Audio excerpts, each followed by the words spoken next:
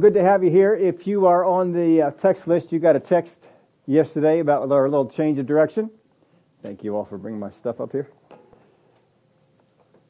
And we've been on a series here in the Wednesday night. I've alluded to a few times on Ephesians. We've been studying the book of Ephesians, but we've been doing some things on the armor of God.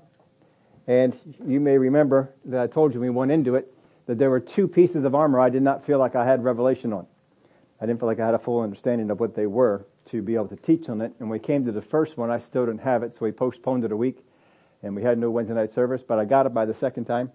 And then there was a second one, and I just didn't have it right yet.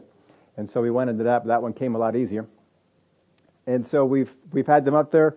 We sent you a note on Monday that we've actually compacted them all and put them all into one spot on the sermon.net app. If you go to Facebook, go to YouTube, it can't help you on there, but if you go to the sermon.net app, you can see video, audio, PDFs, whatever you want to do of that series. It's all right there for you. But every once in a while, we bring what's on Wednesday over here on Sunday.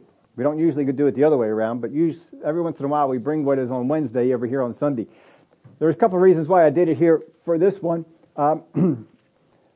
The first of all is you have to go with the flow. And this has been flowing. Every time I sit down to study the Word, I just keep getting more and more stuff. I wake up in the morning, I got to go check that out. I got to see what this thing is over here. I got to see about this part over here. We ended the sword on the Spirit, and I told everybody we're either going on into the next piece of armor, or there might be some more, because there's just something on. I mean, there might be some more on this. And then one time I went after it, and all of a sudden 6 things came up in the Word of God that the enemy targeted. Oh yeah, we need to get into those. And that's important. And so we got into 3 of them, and we have 3 more to do. And as I was looking at it, I told everybody on Wednesday night, we're either going to be, I think I said 2 more weeks on this, but I'm looking at it and says, I don't know that I can do it in 2 more weeks, because there's one of these tactics that I love the story that demonstrates it. I think of this story often. Don't teach from it a whole lot, so it may not be completely familiar to you, but boy, I love the things that this thing demonstrates us, good and bad. It's not just all kinds of good stuff. It also demonstrates some bad things, some things to stay away from. And so instead of trying to patch this one in with the other 2 and hit that, we're going to take this on here this morning, because the sword of the Spirit, if you use it correctly, if you understand how the sword of the Spirit works, will be one of the most dynamic forces in your life to stop what the enemy wants to try and do. The sword of the Spirit is not just to bring about what you need for your life, but it is also to bring about what is needed in the body of Christ. And so I was sending out some notes. I put some up on Facebook as we were doing our reading. I think Ethel was talking about that here this morning. Did you see it? And I hope that you keep this up. As you keep reading the Word, look for the sword. Look for the shield. Look for the helmet. See these things in operation. This is not something that Paul just taught on in one section of the book of Ephesians. This is something that is all through the Word. And the more that we see it, the more we understand it needs to be a part of our life. These things need to be in your life. They need to be a part of it. And so we're going to take a look at this. But we looked at 6 tactics that the enemy uses to keep from what we speak from turning it into the sword of the Spirit. There's a whole lot of Christians out there, and they are speaking the Word. We speak the Word. I get in a situation, I speak the Word. I feel threatened, I speak Psalm 91. I do these things, but we talk to ourselves, we say to ourselves, I am using the sword of the Spirit, but you are not using the sword of the Spirit if you merely speak the Word of God in that situation. I'm not saying you won't help it. I'm saying you don't use the sword of the Spirit. Because the sword of the Spirit is not the Logos Word of God, the written Word of God. The sword of the Spirit is the spoken Word of God. If you go back in the Wednesday night series, you'll see where that's so. That's the word that he uses. He does not use the word for written. He uses the word for spoken. The sword of the Spirit, which is the Word of God, Ephesians 6:17. The sword of the Spirit, which is the Word, the Rhema of God. It is not just merely, and I think highly of the written Word of God, But the written Word of God has to become more to you than the written Word of God in order for it to become the rhema of God, in order for it to become the sword of the Spirit. If it does not become something more than words on a page, it won't help you in your life. You need to get the revelation. And so what happens is we're reading the Word, we're reading the written Word, we're reading in John, we're reading in Ephesians, we're reading in Galatians, we're reading in Jeremiah, we're reading in Genesis, wherever it is we're reading, and God speaks to our spirit and gives us understanding. He speaks revelation to us about that scripture, and then we understand, oh, this is what that means. Now when I speak it, I'm not just speaking the Logos Word of God, I am speaking what God has revealed to me. When Jesus came to His disciples, and He said, who do men say that I am? Well, some say you're a prophet, some say you're Elijah, some say John the Baptist. These are the things that they say. Who do you say that I am? Well, you are the Christ, the Son of the living God. Flesh and blood has not revealed this to you, but my Father in heaven. We got to get to the place where the Father in heaven, through His Spirit, is revealing things to us about His Word. There are people all the time who confess, well, I believe that I'm healed. Well, I'm just confessing that I am healed in the situation. And you don't see their situation changing. And then you see other people who seem to be doing exactly the same thing and their situation changes like that. How is that possible? Because one person is using the Logos Word and another person is using the Rhema Word. God gave them understanding. God gave them revelation of it. It doesn't just stop with that. Sometimes God will speak to you about your life. He will speak to you about what's going on. He told Paul some things about what he would go through in ministry, and those things happened. He told others, he told Moses, this is what's going to happen to you out there with Pharaoh, and those things happened. He spoke to empower them. He spoke to Joshua. Joshua, here's some things to get you started in ministry. He spoke to Gideon. Gideon, here's some things to get you started in ministry. He spoke to Jeremiah, Isaiah. He spoke to the prophets, and He gave them some things to get them started. That word they gave them catapulted them into a ministry of effective ministry, things for God. Elijah was working off of things that God spoke to him, and he spoke those things out. This is where we need to get with the armor of God. You cannot just be out there, well, I've got this verse, and this verse says that by His stripes I'm healed. So I just believe that by His stripes I'm healed. That's great. That's the Logos. But you've got to get out there and get the Rhema of it. Oh, wait a minute. Now I understand it. Brother Hagin used to tell this story. If I keep this up, we're not going to get to where we need to.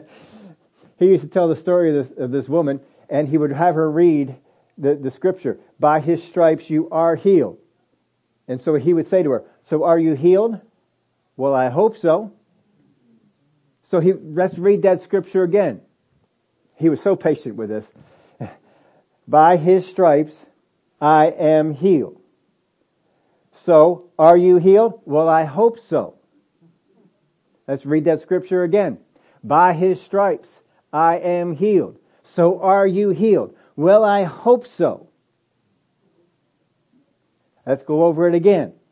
I think at one point he did finally tell her, he says, by His stripes I am healed. Is that past tense, present tense, or future tense?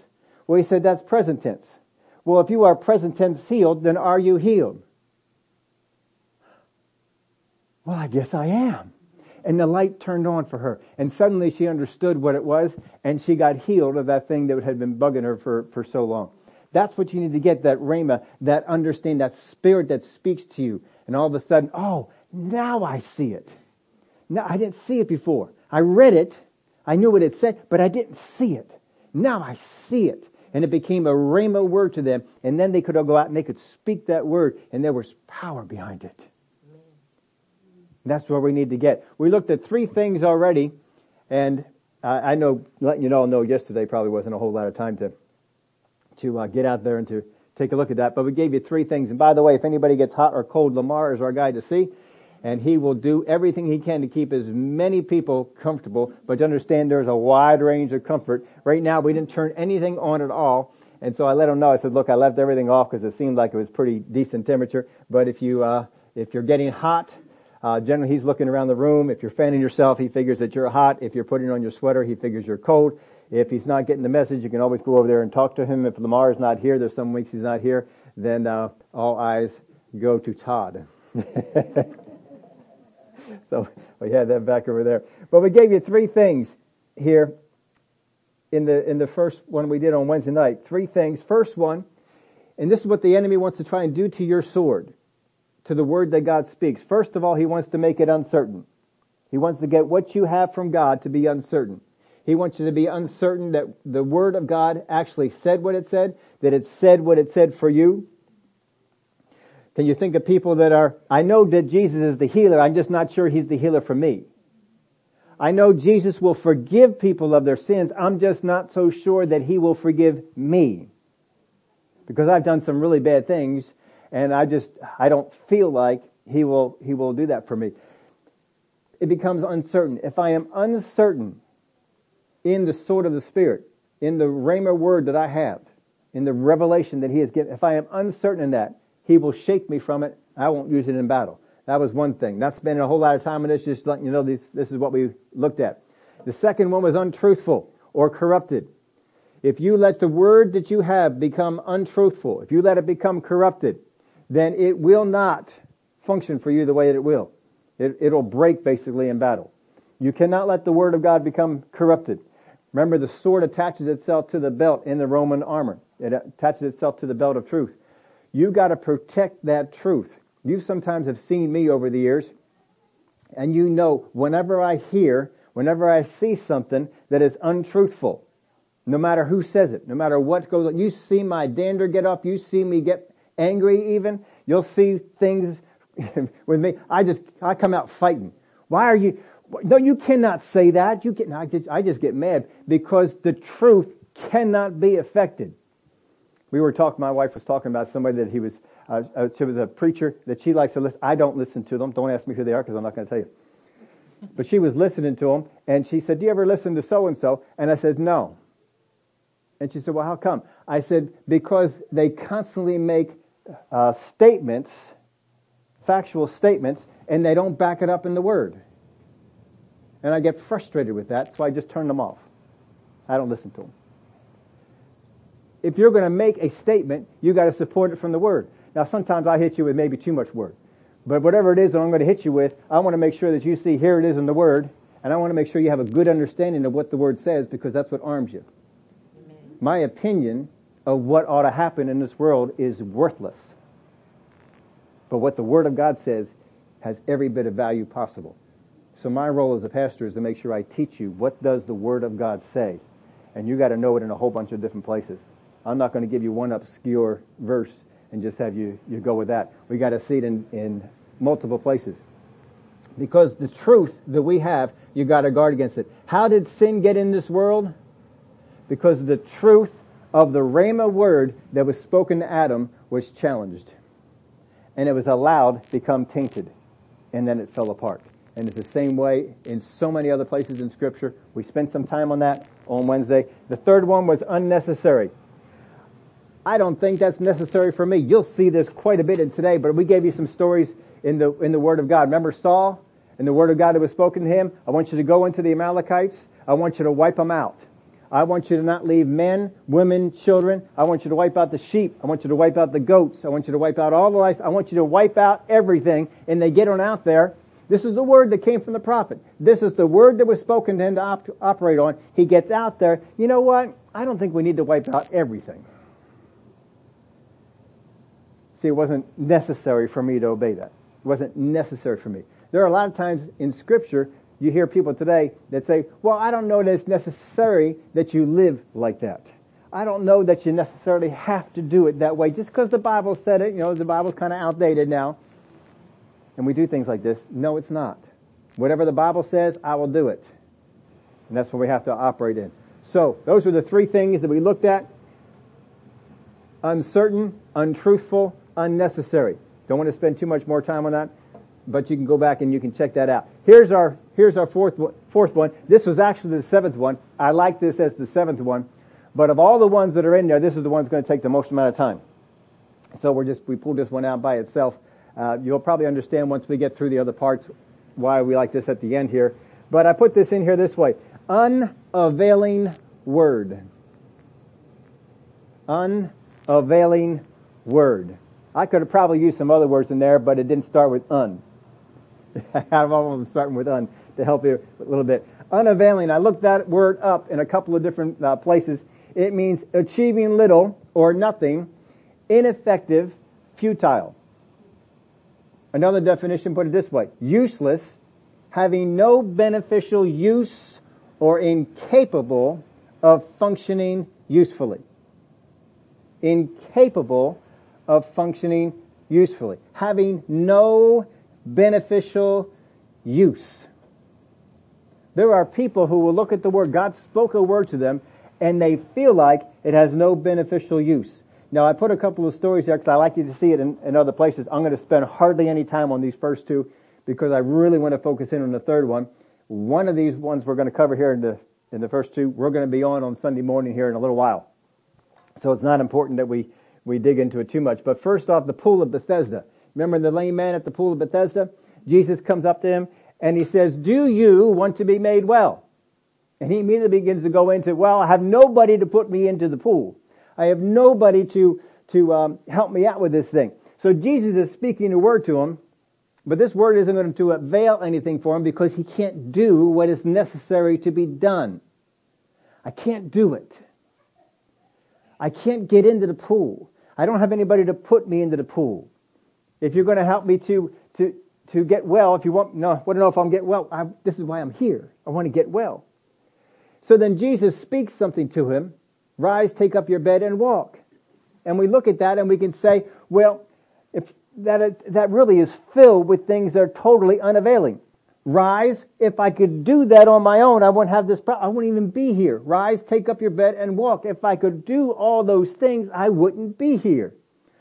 You see, the man at the pool of Bethesda, he knows what he is supposed to do, but he can't do it and no one helps him. So whatever word you speak to me, that word might be true. That word might be completely right, but I cannot do it. I hear what Jesus says to do, but I just can't get it done. See, he had to get to a place where a word of revelation to him, not only where that word that Jesus spoke, it not only heard what the word was said, but that revelation came to him. Wait a minute, if Jesus is saying this, I can do it. He was empowered by that rhema word. When God speaks a word to your spirit, and it comes from God, He speaks to your spirit about your calling, about your life, about the word. When He speaks something to you, you got to understand this. His words to you are the very words that will empower you to get it done. The words He spoke to Joshua are the words that empowered him to get it done. The words He spoke to Moses are the words that empowered him to get it done. The words He spoke to Abraham are the words that empowered him to get it done. Abraham kept looking at how can I get this done? No, the words that I spoke to you are what are going to empower you. But the enemy wants to come along and say, you hear those words? You can't do that. If you can get yourself to the place where you can do it, then maybe that word will have some benefit for you. And he gets me into a place where I think this word is an unavailing word. That word is probably true, but it's just, I can't get it to work for me. Remember the feeding of the 5,000? This is the one we'll get into down the road here. We'll let this one, I'd love to read it for you. I left the reference in there if you want to go back and look it over. But you remember, Jesus, he knew what he was going to do. He says to the disciples, you give them something to eat. Oh, how are we going to do that? Oh, how are we going to get that? We can't feed that. We don't have enough food. We don't have enough money. How are we going to get all this stuff done? And he says, what do you have? So they went out and they found they had 7 loaves and 2 fish. And they brought it to him and they said, well, here we got this, but what is that among so many? See, sometimes I feel like the word that God has given me is just not sufficient for what's ahead. Gideon felt this. I know what you're saying, mighty man of power, but I am not sufficient for what's ahead. I can't get this done. Moses felt like, all right, I hear your call. You want me to deliver Israel, but I am not sufficient to get this done. Yes, you are, because the word he spoke to you empowered you to get it done. What is this among so many? And so he said, look, have everybody sit down in groups of 50 and 100. Why in the world are we going to do this? We can't feed these people.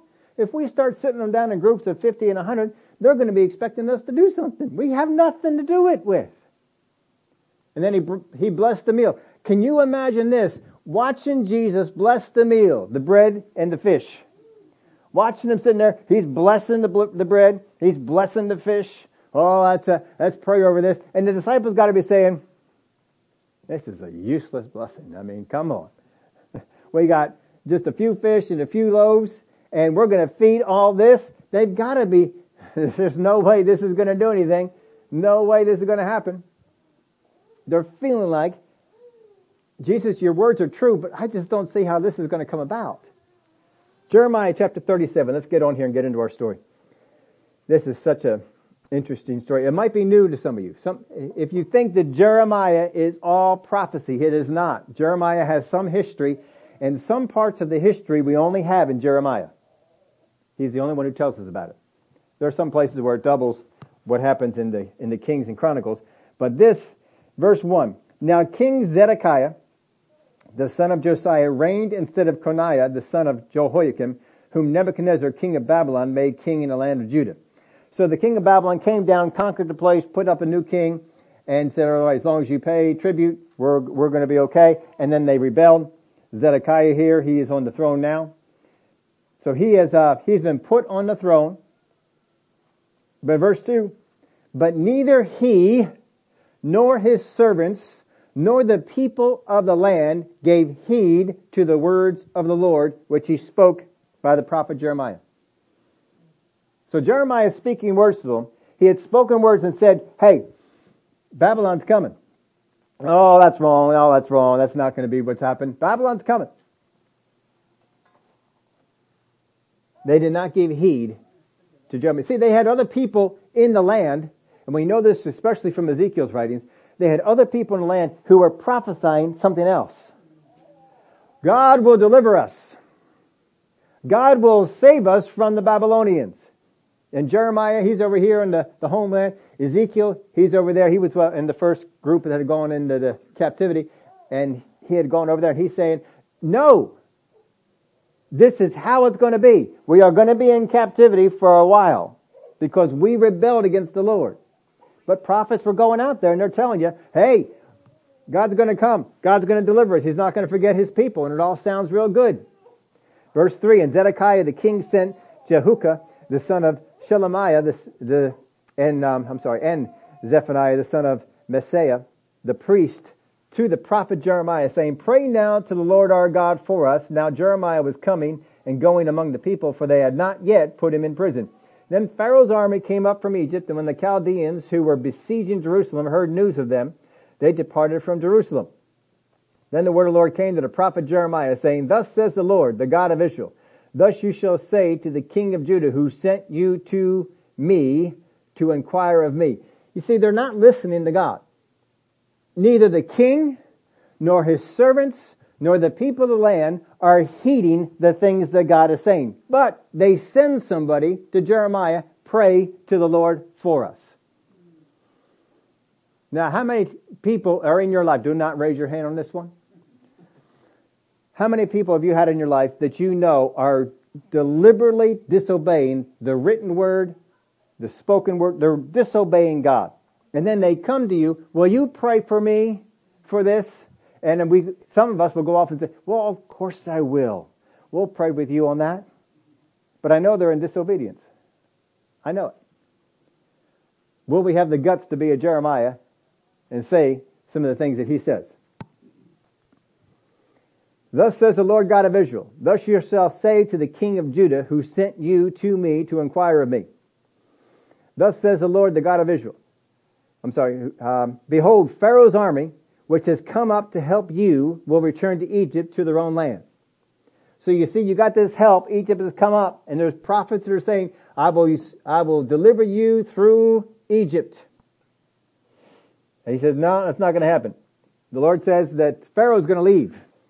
And the Chaldeans shall come back and fight against this city and take it and burn it with fire. Thus says the Lord, do not deceive yourselves, saying the Chaldeans will surely depart from us, for they will not depart.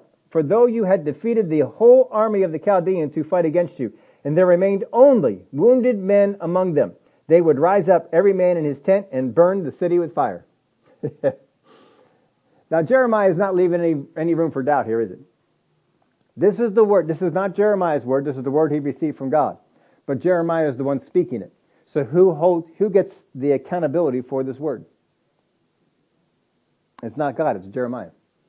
Jeremiah is saying, thus says the Lord. And people are going to be looking to him if it doesn't happen. But he's very confident. The Babylonians have been made the number one enemy by the state of Israel, by the state people. And Pharaoh was made up as the savior. That's how they pitched this.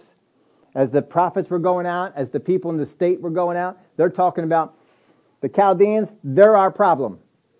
That's our problem right now. It's the Chaldeans. And Pharaoh, no, they're here to help us. And what the prophet's been saying, Chaldeans are not your problem. Your problem is you rebelled against God. That's your problem. But you see, the other prophets are coming up and getting their eyes off of the real problem. That's from the pit of hell. I don't care how they disguise it. What they put it in is from the pit of hell. God is not in that. The problem is they rebelled against God. Babylonians are coming because they rebelled against God. Now Jeremiah has been exposing this falsehood. He's been predicting that Egypt, he's not the help that they hope for. His solution. Now you gotta understand this whole thing. We're taking on both chapters because you got to see this. When you see this, you will see how through history and even in our current day, the devil continues to work. His solution of surrender. Go ahead and surrender. Surrender to the Babylonians. If you want to preserve your life, surrender. That's what he's been preaching. That's what he's been saying. That's what God has been saying. You got to submit to this. Stop trying to fight it. I have told you, the Babylonians are coming. You are going to be under them. Now yield to it. If they would have just yielded to it before, the city would not have been burned. It would not have been destroyed, but they continued to rebel. And so they came back again. He says, just surrender. Now the other people are saying, no, don't surrender. You surrender to the Babylonians, they're going to kill you. They're going to do this, they're going to do that, they're going to burn your homes, they're going to burn your city, they're going to destroy you. Don't surrender to them. We've got to fight. God will deliver us. And so as a person in Jerusalem, you have a choice. Do you listen to the prophet who says surrender and trust me, you will be okay? Or do you listen to the prophets who say fight, God will be on your side? I say we had the benefit of looking back. But they were in the midst of it. So down in their spirit, they ought to be listening. Which one bears witness with me? Which one is God showing me this is the right way? Now, if you were God, would you feel like talking to these people anymore? They rebelled against you. When you told them Babylon is coming, Babylon came, they were in submission to them, they rebelled again. Prophets came and said, don't rebel, surrender, and they still keep fighting. If you are God, how many of you are just say, you know what, I'm not talking anymore. I'm not saying anything anymore. Just have at it. Go ahead and rebel. But God kept speaking to him.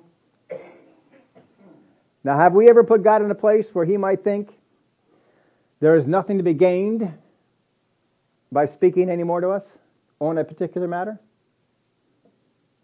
Not talking about your whole life, but is there sometimes an area in our life that we have just so shut down listening to God on that he says, I can't even speak to him on that matter.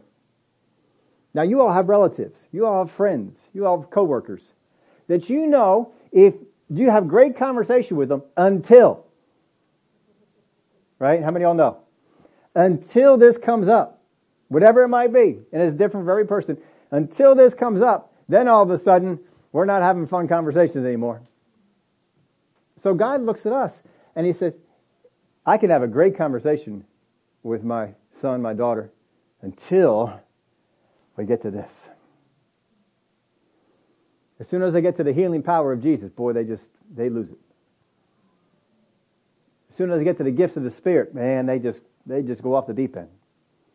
And so then God speaks to you in those other areas, but he knows I can't talk to him on this one.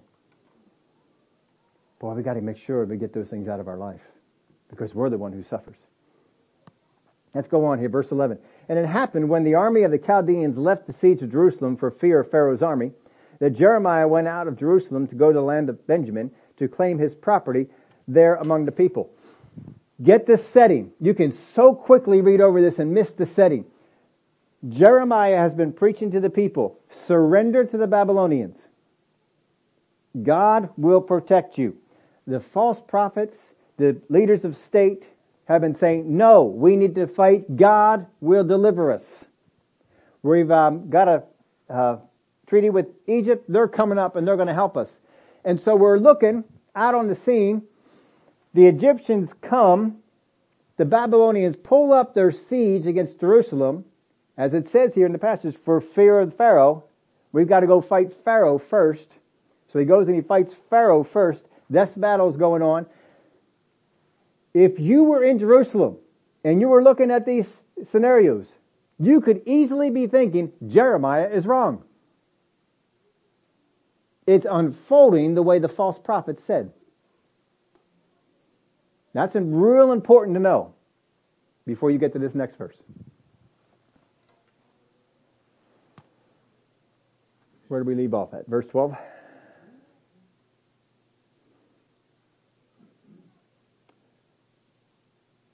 Well, let's just read it, verse 11. And it happened when the army of the Chaldeans left the siege of Jerusalem for fear of Pharaoh's army, that Jeremiah went out of Jerusalem to go into the land of Benjamin to claim his property there among the people. We didn't read this. If you go back a little bit, you'll find out God told him, I want you to buy this property.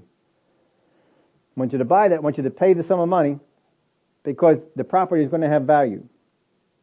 Now, if the thing becomes destroyed, what value is it? But he brought all these people around. I want everybody to see, I'm buying this property. I'm giving so much money. Here's the deed. Here's the money. Everybody was around to witness it. We closed the deal. We have the deed. He kept the deed in a place.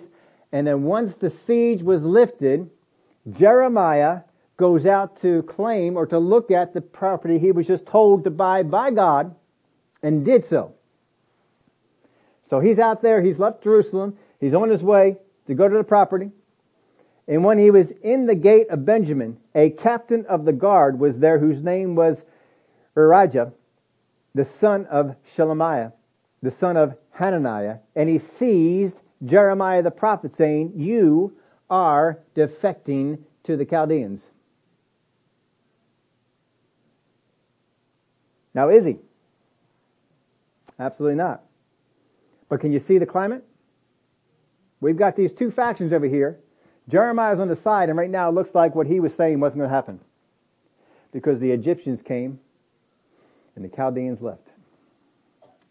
And now the siege is gone, and he is leaving the city. And somebody makes an accusation. He's heading over to the Chaldeans. We told you, he's in cahoots with the Chaldeans. The Chaldeans hired him. They bought him to come on in here and to tell you all to surrender so they can come in here and kill us. That's what he did. He has betrayed our nation for money. None of that was true. But this is what they're saying about him. And so when this captain of the guard sees him over there, he says, aha. Now we got some. Now we're not investigating why you're here. We don't care about why you're here. We don't care about hearing the truth about why you're here. We don't care what supporting documents you have about why you're here. We've made the accusation. This is why you're here. And this is all we're going to listen to. Can you see how the setting was set up?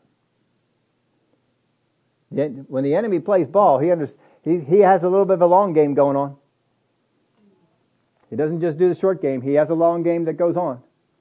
I could show you that in other places, but we're not there. You are defecting to the Chaldeans. And Jeremiah said, false! I am not defecting to the Chaldeans, but he did not listen to him. So Urijah seized Jeremiah and brought him to the princes. Therefore the princes were angry with Jeremiah, and they struck him, put him in prison in the house of Jonathan the scribe, for they had made that the prison. Any trial? Any witnesses? Any court cases? Nothing. What was it? An accusation. Only an accusation.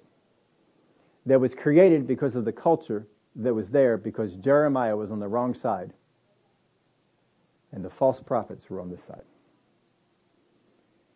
So you can miss that atmosphere that's going on. But I think you can see it pretty clearly here. This is what's going on in the town. Ezekiel really shows you the two different sides, even more so than Jeremiah does. But this is what's happening. So he's now in jail. He's been accused. He says, no, that charge is false. It is not a new thing that people declared to be enemies of the state by the people who serve themselves and not the people they're supposed to serve. They do not fear God. They make false accusations based on the interpretation of events as they see them. They resist any investigation in the truth so that the defamation will stand. This is what they do. This is not the only time it's happened in the Word. This is just a time that it happened in the Word. This is the tactic of the enemy. Don't ever fall for it. Don't ever follow after it. God never uses this. I'll show you what God's tactic is here at the end. But that God never uses it. Never, not a single time in the Word of God has He ever used this tactic against anyone. And yet the devil constantly does. I get amazed at how many Christians fall victim to going after this. This is what they do today. This is what they've done in decades before. This is what they have done in other countries. This is what they have done in other centuries. This is what happens. This is nothing new. This is the scheme of the enemy. This is how he operates. Create an atmosphere. Make accusations. And put people on the wrong side. The people that are exposing you for what you are. We got to get them distrusted. You cannot break the truth that Jeremiah would come out with. You can't contend with the truth. So what you have to do is make people distrust the person. And then, no matter what truth he spouts, you won't believe it. That's his tactics. We've shown you this in times before. This is not the first time we've gone over this, but it's important to see this on this part here with the sword of the Spirit. But they act as if this indictment is true. It won't hold up under any investigation. And they sentence, they punish Jeremiah. The accusations really don't even make any sense. If he was going to go over to the side of the Chaldeans, why is he over in the land of Benjamin? Why not just go over to where the Chaldean army is? So now the people have to decide, is this a man of God or is he an enemy of the state? That's their decision.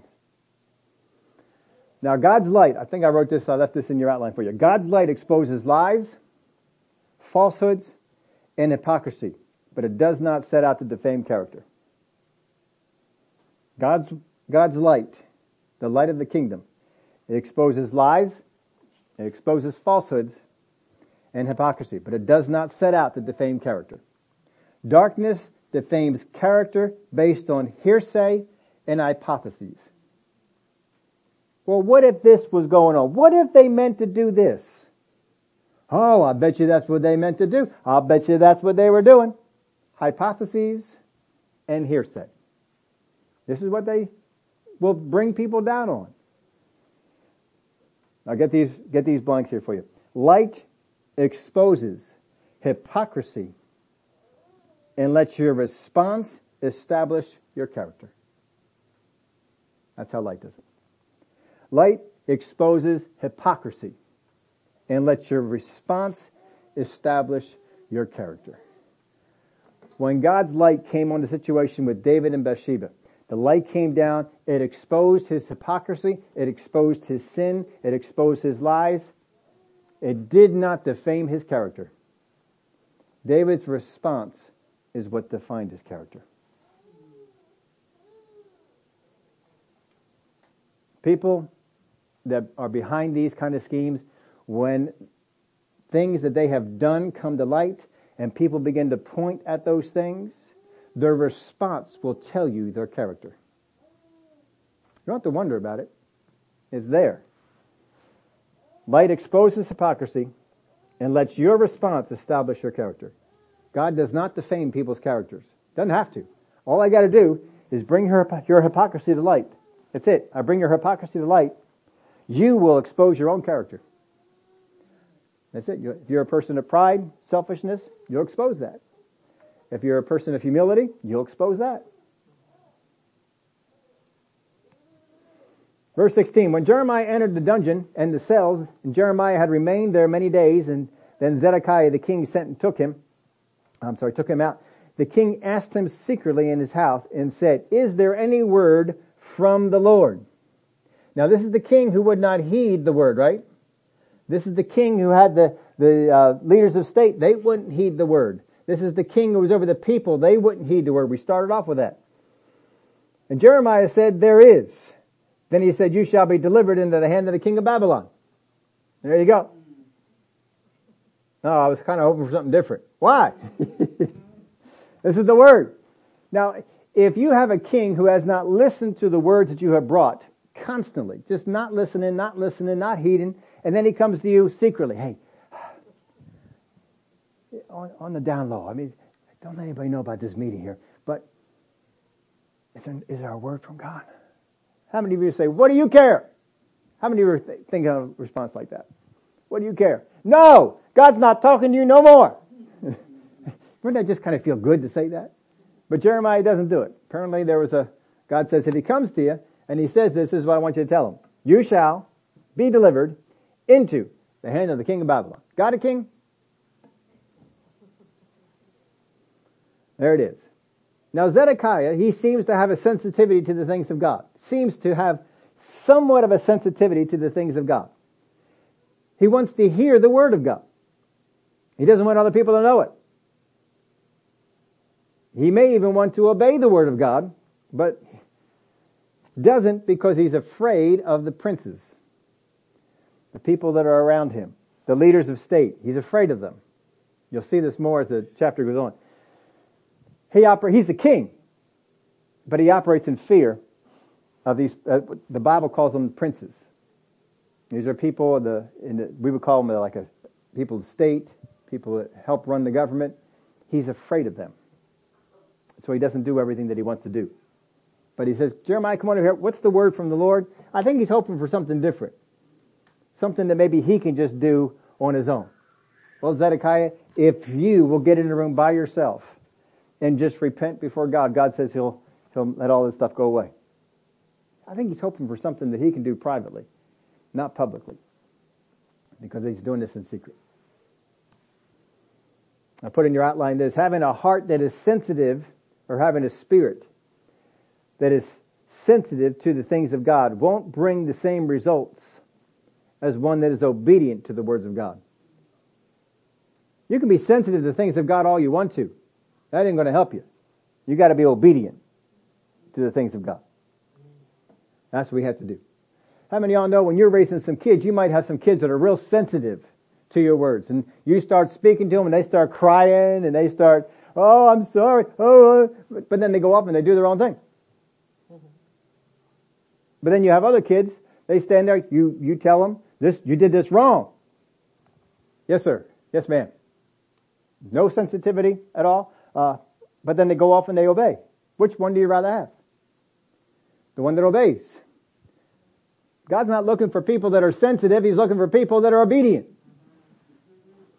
That's all He wants out of them. I don't care how sensitive you are to the message. What I care about is that you obey it. And the word is this: surrender to the Chaldeans. Now there's a trust factor there. How do we know that the Chaldeans aren't going to be so mad at us and just kill us all? Because this is what God said. He spoke it. Verse 18, moreover, Jeremiah said to King Zedekiah, what offense have I committed against you, against your servants, or against this people, that you have put me in prison? What have I done? You tell me what I've done. Lay it out here. Let's go. Put the charges right out here in front of me. Tell me what it is that I've done. That you put me in prison. I didn't do anything. Went out to go check out this property that I bought. And you guys have put me in prison. Tell me what I've done. So his word here is longer than the word that God gave. Where now are your prophets who prophesied to you, saying, the king of Babylon will not come against you or against this land? Therefore, please hear now, O my lord the king. Please let my petition be accepted before you, and do not make me return to the house of Jonathan the scribe, lest I die there. Now, I think this is interesting about this.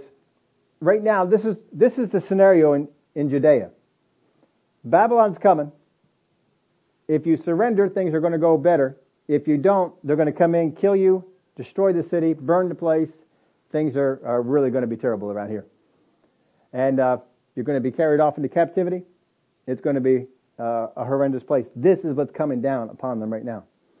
How many of you, well, besides that, there's evil all over. There are false prophets prophesying false things in the name of God.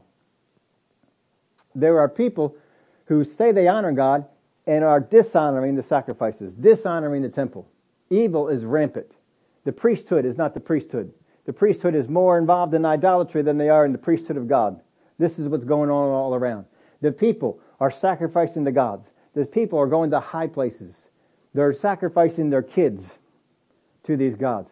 All this evil is going on. How many of you, if you are in that situation, would like to just say, beam me up? Lord, come for me now. I don't want to be down here. I've told them. They haven't listened. Just take me out. But that's not Jeremiah. Jeremiah says, I don't want to die there. He wants to stay alive. Don't give in to the thought that just because we're in the end times and evil is increasing, don't give in to the thought, just take me home. Be like Jeremiah.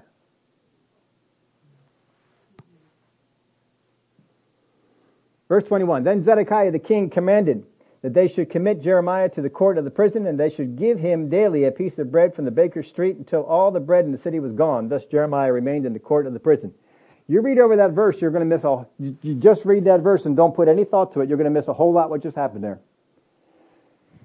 The king is making a stand against those in the state. Because the people in the state, the princes, they hate Jeremiah. They hate him. And so he has just said, we're going to make things a little bit easier for you. We're not going to pull you out of the prison. We're going to make sure that you're fed. As long as there's food in the city, you're going to be fed. And I'm going to watch over this. And we're not going to put you into the dungeon. Now, who's going to come and talk to Zedekiah about this? The princes, the guys that he fears.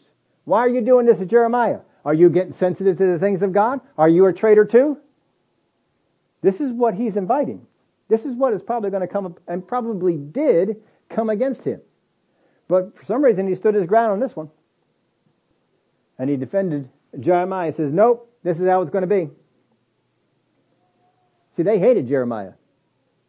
Whenever you see people targeted and they hate them, know that something is going wrong. You all know in the Middle Ages, Martin Luther was hated. But you all know the person before him? If you've been around here for a while, I've talked to him about it. He's one of the people in history. I love this guy in history. I liked him more than Martin Luther. Martin Luther changed a lot of things. But if this guy had the protection that Martin Luther had, folks, we would not have had a Lutheran church as the Protestant church. We would have had a charismatic church as the Protestant church for the first one. His name was Savonarola. Anybody ever heard of him? Savonarola? That was his name. 50 years before Martin Luther, 50 years before, he would have prophecies of the future. He spoke in tongues. The gifts of the Spirit were in operation in him. And he was fiery with the Word of God. And they burned him at the stake. He didn't have the protection that Luther had, but he wasn't backing down. And they burned him at the stake. He's a fun guy to look up. Savonarola. If you ever want to check that out, you can find that out. I've mentioned this before. I went to the King's College, and I sat under the foremost authority of church history, Howard Voss. Foremost authority of church history. If you find a church history book, more than likely, VOS is on the side. He wrote it. He was considered the foremost authority in church history. I did not learn about Savonarola or anything useful the entire time I was at King's underneath him. In fact, I hated church history, and I love history, and I love the church, and I love the things of God. Hated church history when I left King's. Hated it. Couldn't stand it. And then we get down to Rhema, and they have a church history class. I gotta go through this again. And a man that really no one ever heard of, Cooper Beatty, who during my time there, they finally found out this guy had a PhD. He was Dr. Cooper Beatty. He was far more studied than he ever told anybody. And when they came out with that, I remember him being in class. Yeah, well, I don't want to make a big deal of all that. So he just kind of pushed it aside. He's the one who showed me the life of God in church history. I was so grateful for that. Because then I say, oh, now I can see church history and there's the life of God. Life of God is all through it. But I just had somebody first teach me who only taught me the darkness. And then I found out there was light there. Savonarola, if you ever want to check him out, he is worthwhile doing some reading up on. Now, let's go on over here to chapter 38. Now,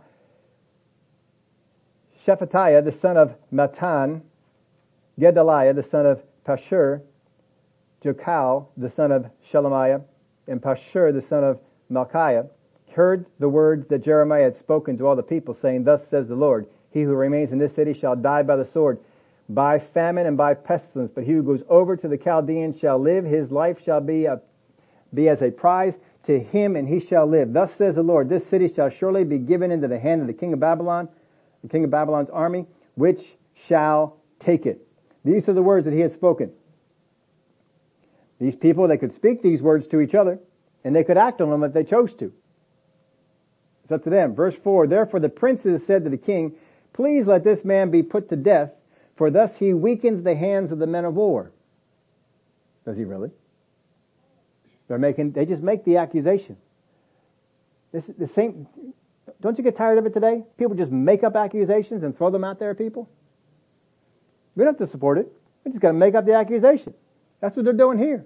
This is nothing new because it comes from the pit of hell. Please let this man be put to death. Remember the word of God says, on the basis of 2 or 3 witnesses, let every word be established. And witnesses, not hearsay people. Witnesses. Please let this man be put to death, for thus he weakens the hands of the men of war. They're coming to the king for permission to kill this guy, who remain in this city in the hands of the people, by speaking such words to them. For this man does not seek the welfare of this people, but their harm. Is Jeremiah seeking the welfare of the people or the harm of the people? He's all out for the welfare of the people, but you see the accusation comes in. There's no facts to it. There's no truth to it. Then Zedekiah the king said, now watch this statement. Look, he is in your hand, for the king can do nothing against you. Does that sound like a king who's in charge?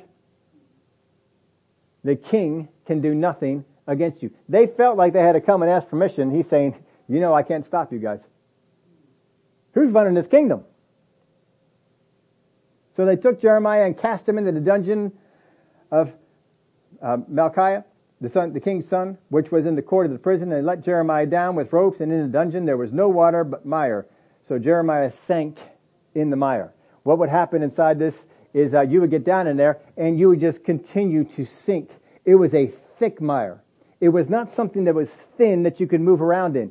It was a sinking that you would go down and down. How many have ever been down to the shore and you've kind of waded around where the water comes in and out? And if you stand there for a little while and the water goes out, what happens to your feet? You sink down. And if you stay in there long enough, you keep going down, down, down, down. But eventually most people move. And they move to a different spot. And they kind of move around. This is not sand. This is a mire. This is thick. When you sink down and you can't move the same way. It holds on to your body. And you just keep slowly sinking, sinking, sinking, sinking. You get down there far enough, you're going to have a hard time getting pulled out.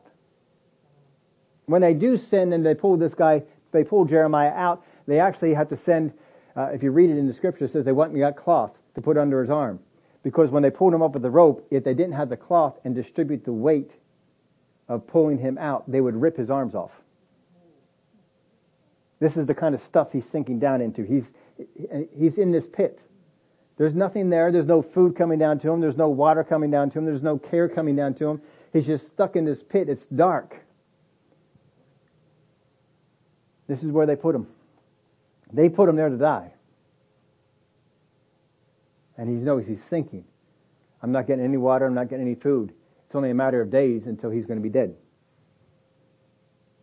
Now, Ebed-Melech, the Ethiopian, one of the eunuchs who was in the king's house, heard that they had put Jeremiah in the dungeon. When the king was sitting at the gate of Benjamin, Ebed-Melech went out of the king's house and spoke to the king, saying, My lord, the king, these men have done evil in all that they have done to Jeremiah the prophet, whom they have cast into the dungeon. He is likely to die from hunger in the place where he is, for there is no more bread in this city.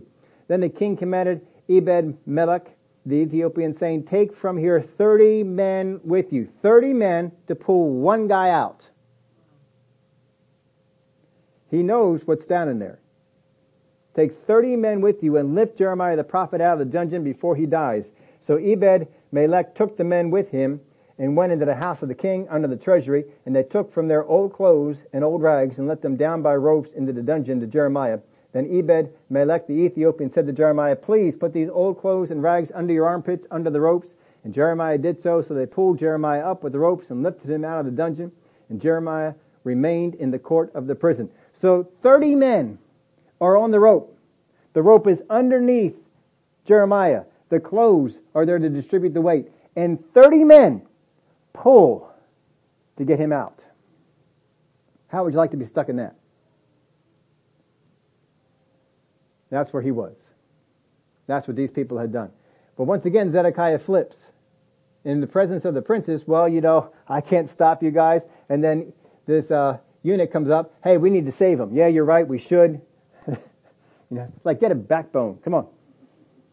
So he flips again. I made this note. I don't know if I left it in your, I don't think I left it in your outline. But people who are not convinced of what is true will flip between what they feel will benefit themselves the most.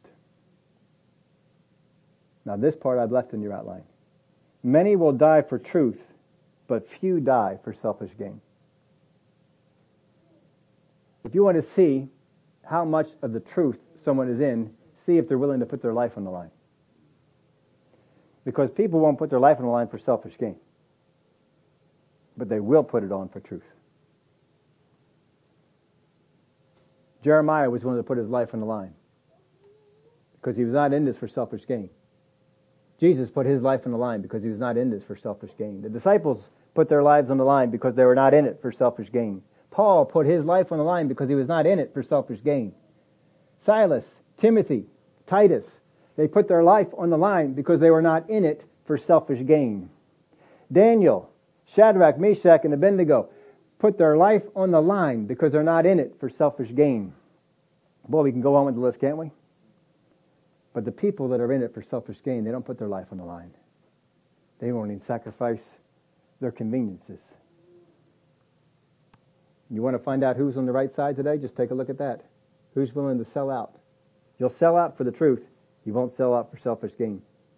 Then Zedekiah the king sent and had Jeremiah the prophet brought to him at the third entrance of the house of the Lord. And the king said to Jeremiah, I will ask you something, hide nothing from me. Jeremiah said to him, to Zedekiah, if I declare it to you, will you not surely put me to death? And if I give you advice, will you not listen to me? So Zedekiah the king swore secretly to Jeremiah, again secretly, saying, as the Lord lives, who made our very souls, I will not put you to death, nor will I give you into the hand of these men, who, the princes, who seek your life. Then Jeremiah said to Zedekiah, thus says the Lord, the God of hosts, the God of Israel, if you surely surrender to the king of Babylon's princes, then your soul shall live. This city shall not be burned with fire, and you and your house will live. But if you do not surrender to the king of Babylon's princes, then this city shall be given into the hand of the Chaldeans. They shall burn it with fire, and you shall not escape their hand. And Zedekiah the king said to Jeremiah, I am afraid of the Jews who have defected to the Chaldeans, lest they deliver me into their hand and they abuse me. But Jeremiah said, here's the word from God. This is the word from God spoken to him. This is a Rhema word. They shall not deliver you. Please obey the voice of the Lord, which I speak to you. So it shall be well with you, and your soul shall live. But if you refuse to surrender, that is the word that the Lord has shown me. Now behold, all the women who are left in the kings of Judah's house shall be surrendered to the king of Babylon's princes, and those women shall say, your close friends have set upon you and prevailed against you. Your feet have sunk into the mire, and they have turned away again. So they shall surrender all your wives and children to the Chaldeans. You shall not escape from their hand, but you shall be taken by the hand of the king of Babylon, and you shall cause this city to be burned with fire. Then Zedekiah said to Jeremiah, let no one know of these words, and you shall not die. But if the princes hear that I have talked with you, and they come to you and say to you, declare to us now what you have said to the king, and also what the king said to you, do not hide it from us, and we will not put you to death. Then you shall say to them, I presented my request before the king that he should not make me return to Jonathan's house to die there. And that's what Jeremiah does. Now, if you ever think, well, how come Jeremiah was able to lie? He didn't lie. Just because people ask you for truth doesn't mean you have to give it. When they came to Jesus and they asked for truth, did he always give them the truth? Did he sometimes not tell them the truth? When they came to him and said, let me ask you a question. Where does your authority come from? He said, I'll tell you the answer to that question if you answer my question. And they said, well, we can't answer that question. I'll neither answer to you. You are not obligated to give truth to people that will trample it. You are not obligated to give pearls to pigs. You have no obligation. They need to show that they're worthy. As the famous line in the movie, you want the truth? You want the truth? You can't handle the truth. Love that line. Some people can't handle the truth. And these people, if you gave them the truth, they would not do truthful things with it. There are some people, you do not need to tell them the truth. Just hush. Then all the princes came to Jeremiah and asked him, and he told them according to all these words, and the king had commanded. So they stopped speaking with him, for the conversation had not been heard. Now Jeremiah remained in the court of the prison until the day that Jerusalem was taken, and he was there when Jerusalem was taken. We're not going to go into the rest of the story. If you want to, when you're home sometime, our chapter reading takes place Monday through Friday, so you got the rest of today. You can read some of this. In chapter 39, you will find out he does not surrender to the Chaldeans. He does not listen. He does not heed the word of the Lord. And what happens is, the Chaldeans bring him and they bring all his sons. And they let him watch as each son is murdered. And then after he sees all of his sons murdered, it says in the Word of God, they candy coated it a little bit. They said they gouged out his eyes. That's not exactly what happened. What happened is they took a hot rod and they stick it into the eye socket and they burn out the eye. And then they take a spoon and they dig out whatever was left over. Now, God was trying to spare him from that. If he would have heeded it, if he would have listened, he did not. The last thing that man ever saw was his sons being killed. If he would have surrendered, if he would have trusted God. But you see, he decided, the word of God that is spoken to me, I cannot bring it about. I cannot do it. If I do it, it's not going to make any difference. It's not going to change anything.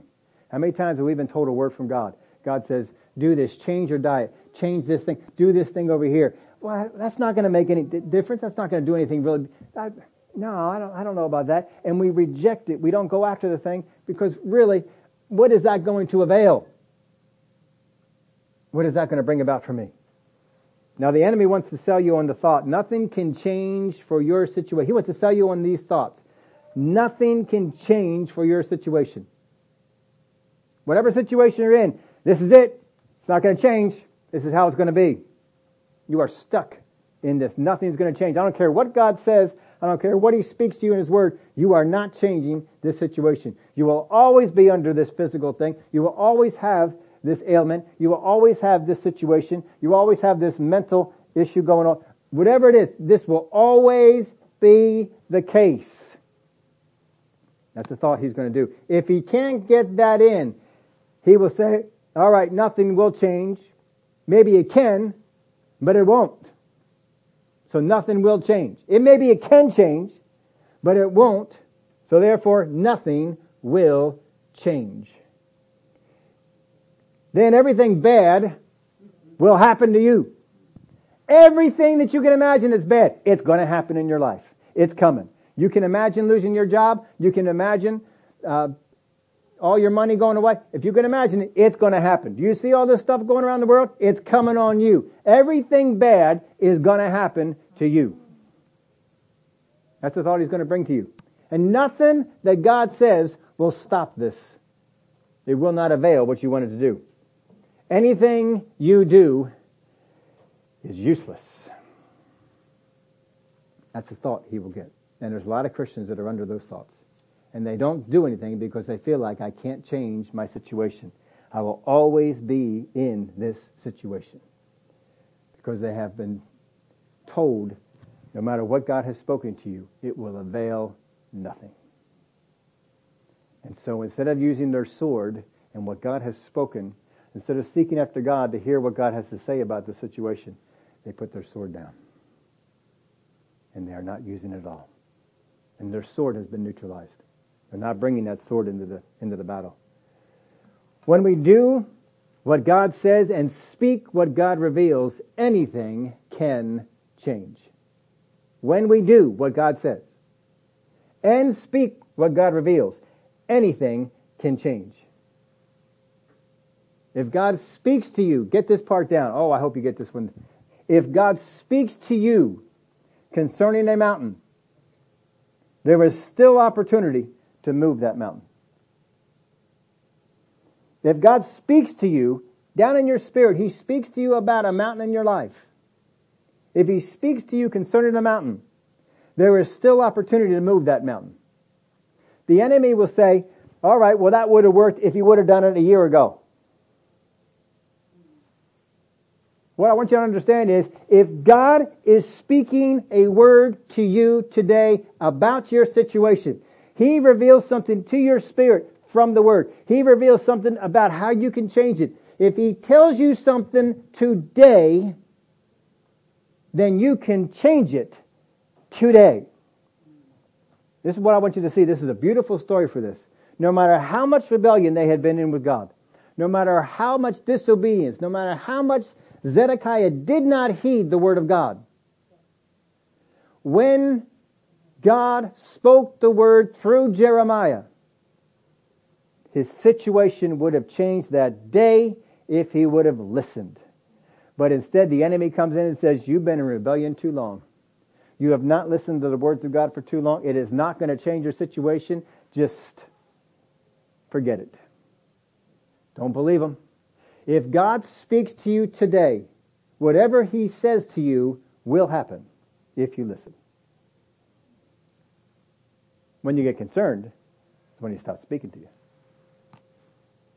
But I'll tell you, no matter how bad it got with Israel, when they came back to God, God still sent His prophets and He spoke to them. Remember Josiah? The house of God had been in such disrepair, they had to go in there and clean it up. And then they found the scroll. Hey, what's this? Let's read it.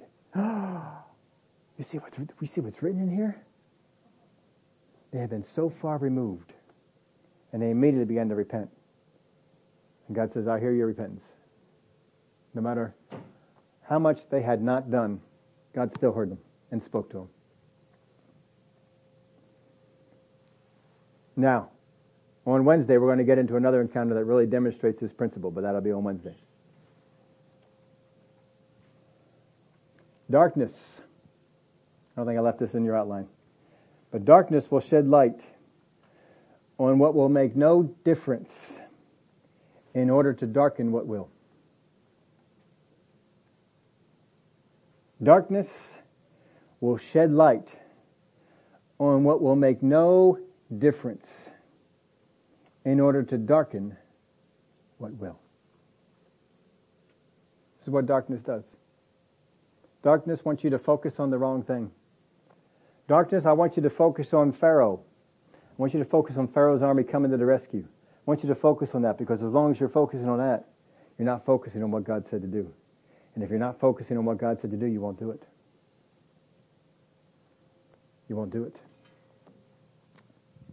You look at the things that are going on here today. How many things the news media wants us to believe is the problem? Because they don't want you to see what the real problem is. They don't want you to see what's really going on. So they put light on things that they want you to see. Darkness casts light on things they want you to work on to distract you from what God says. This will change it. This will change it. This is one of the ways that He will neutralize your sword.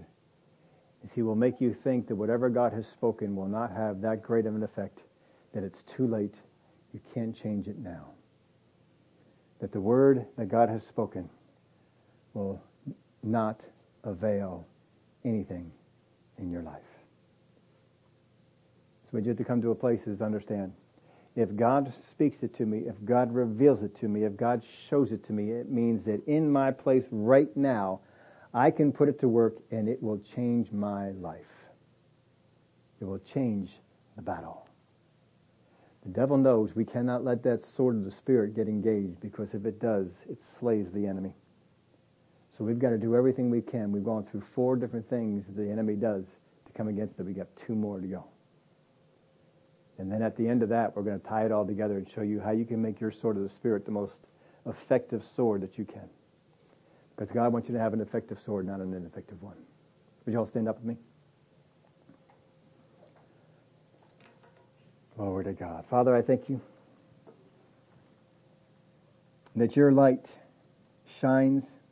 We can see in your word what your light does. We can also see in the word what darkness does. We know the works of darkness and we know the works of light. Help us, Father, because we have all too often yielded to the light that darkness has shown on the thing, which means we're not walking in the thing that light has shown. Help us to see where darkness has gotten a hold of our life. What are those areas that you can't talk to us on? And help us to bring the light of the gospel in those areas, because they're holding us back. You have given us the sword of the Spirit. The enemy has targeted our sword. He wants to corrupt it and bring untruth into our sword. Get us to believe things that God never said. Get us to do things God never said to do. Corrupt it any way that he can. He wants us to think it's not important. It's not important what God said. You can go ahead and do what you want. You're in a different day and a different time. He wants us to think that the word that you have spoken, it's too late for us to operate in it. It's too late for us to change our situation. It's too late. But Father, it's not too late. And we have a sword that we can use against the enemy. But we've got to turn it into a rhema sword. We've got to be before you, hearing you, letting you enlighten the word in our life. And we can speak out that word that you give us light on. I thank you for it. Thank you for the light that you bring us into this week. And I pray that every person here, they have darkness in their life, that they would be open to the light of the gospel coming in. If they have a habit they want to get rid of, they are open to how the sword of the Spirit can turn that habit into something that doesn't have hold of them anymore. They are captivated by thoughts, worries, cares. They'll learn how to use the sword of the Spirit against them. And they will not come under these things. The enemy so much wants to bring us into disobedience. Father, you have armed us with all the things that we need, that we can make our stand and not be knocked down. Thank you for it in Jesus' name. Amen. Well, glory to God. It's good to have you here today. We have a video teaching coming out for you tomorrow, and we're doing a double Rick Renner. I put the one up from last week for Rick Renner because I thought, well, he's not teaching anything new, and so we'll just go back and we got some, because I just really wanted y'all to have we hadn't done a Rick Renner one for a while, so I just wanted to do that. And don't you know, last Sunday he is at a church and he taught something different. Now I've heard him teach on this before, but it was a good message, and so it's coming out for you tomorrow, but it's something new that we have in there. And I actually got a backlog of some things. I got some other ones that come out. I was listening to one. Oh, Brother Hagin was sharing some stuff, the stories from this. I'm thinking, I have not heard this story in a while. Oh, tell me that story again. And he said something in that teaching. Oh, I tell you, he was teaching this, and I said, "Is that why that is? Is that why it is?" How many have ever had? There's some teachers that you listen to, and you can just get so much out of it. You can hear them teaching it again, you just get more out of it. You can hear teaching them again. And he addressed that in this teaching. I don't know when I'm going to put it up there, But, oh, man, we've got them backlogged. I got a bunch of them out there, so we've got more for you to have. Enjoy them, listen to them. We put them up on Monday so that you can listen to them whenever you can throughout the week. But these are things that will help you out. Brother Rick has a great message for you here. It's a little longer than the last one. Last one was about a half hour. This one will go a little bit longer, but not quite up to. Rick's standards, when I first knew him, Rick's standards was hour and a half, 2 hours minimum. When he's over there in Russia, he says if we don't have a 4-hour service, the people feel gypped. They need to have at least a 4-hour service over there, and for them to feel that. But anyway, that's coming on up tomorrow. Friday night we had the prayer and praise. I sent you a text about that. It's in the bulletin, but that's coming up here on Friday night, 7:30. Come on out. We're going to be praising, worshiping the Father, and then having some time in prayer too. That'll be Friday, and then of course Wednesday we'll be here for the midweek service as we go on with the sword of the Spirit. These things are blessing you. Let us know, and do know that all the things you see Brother Rick do.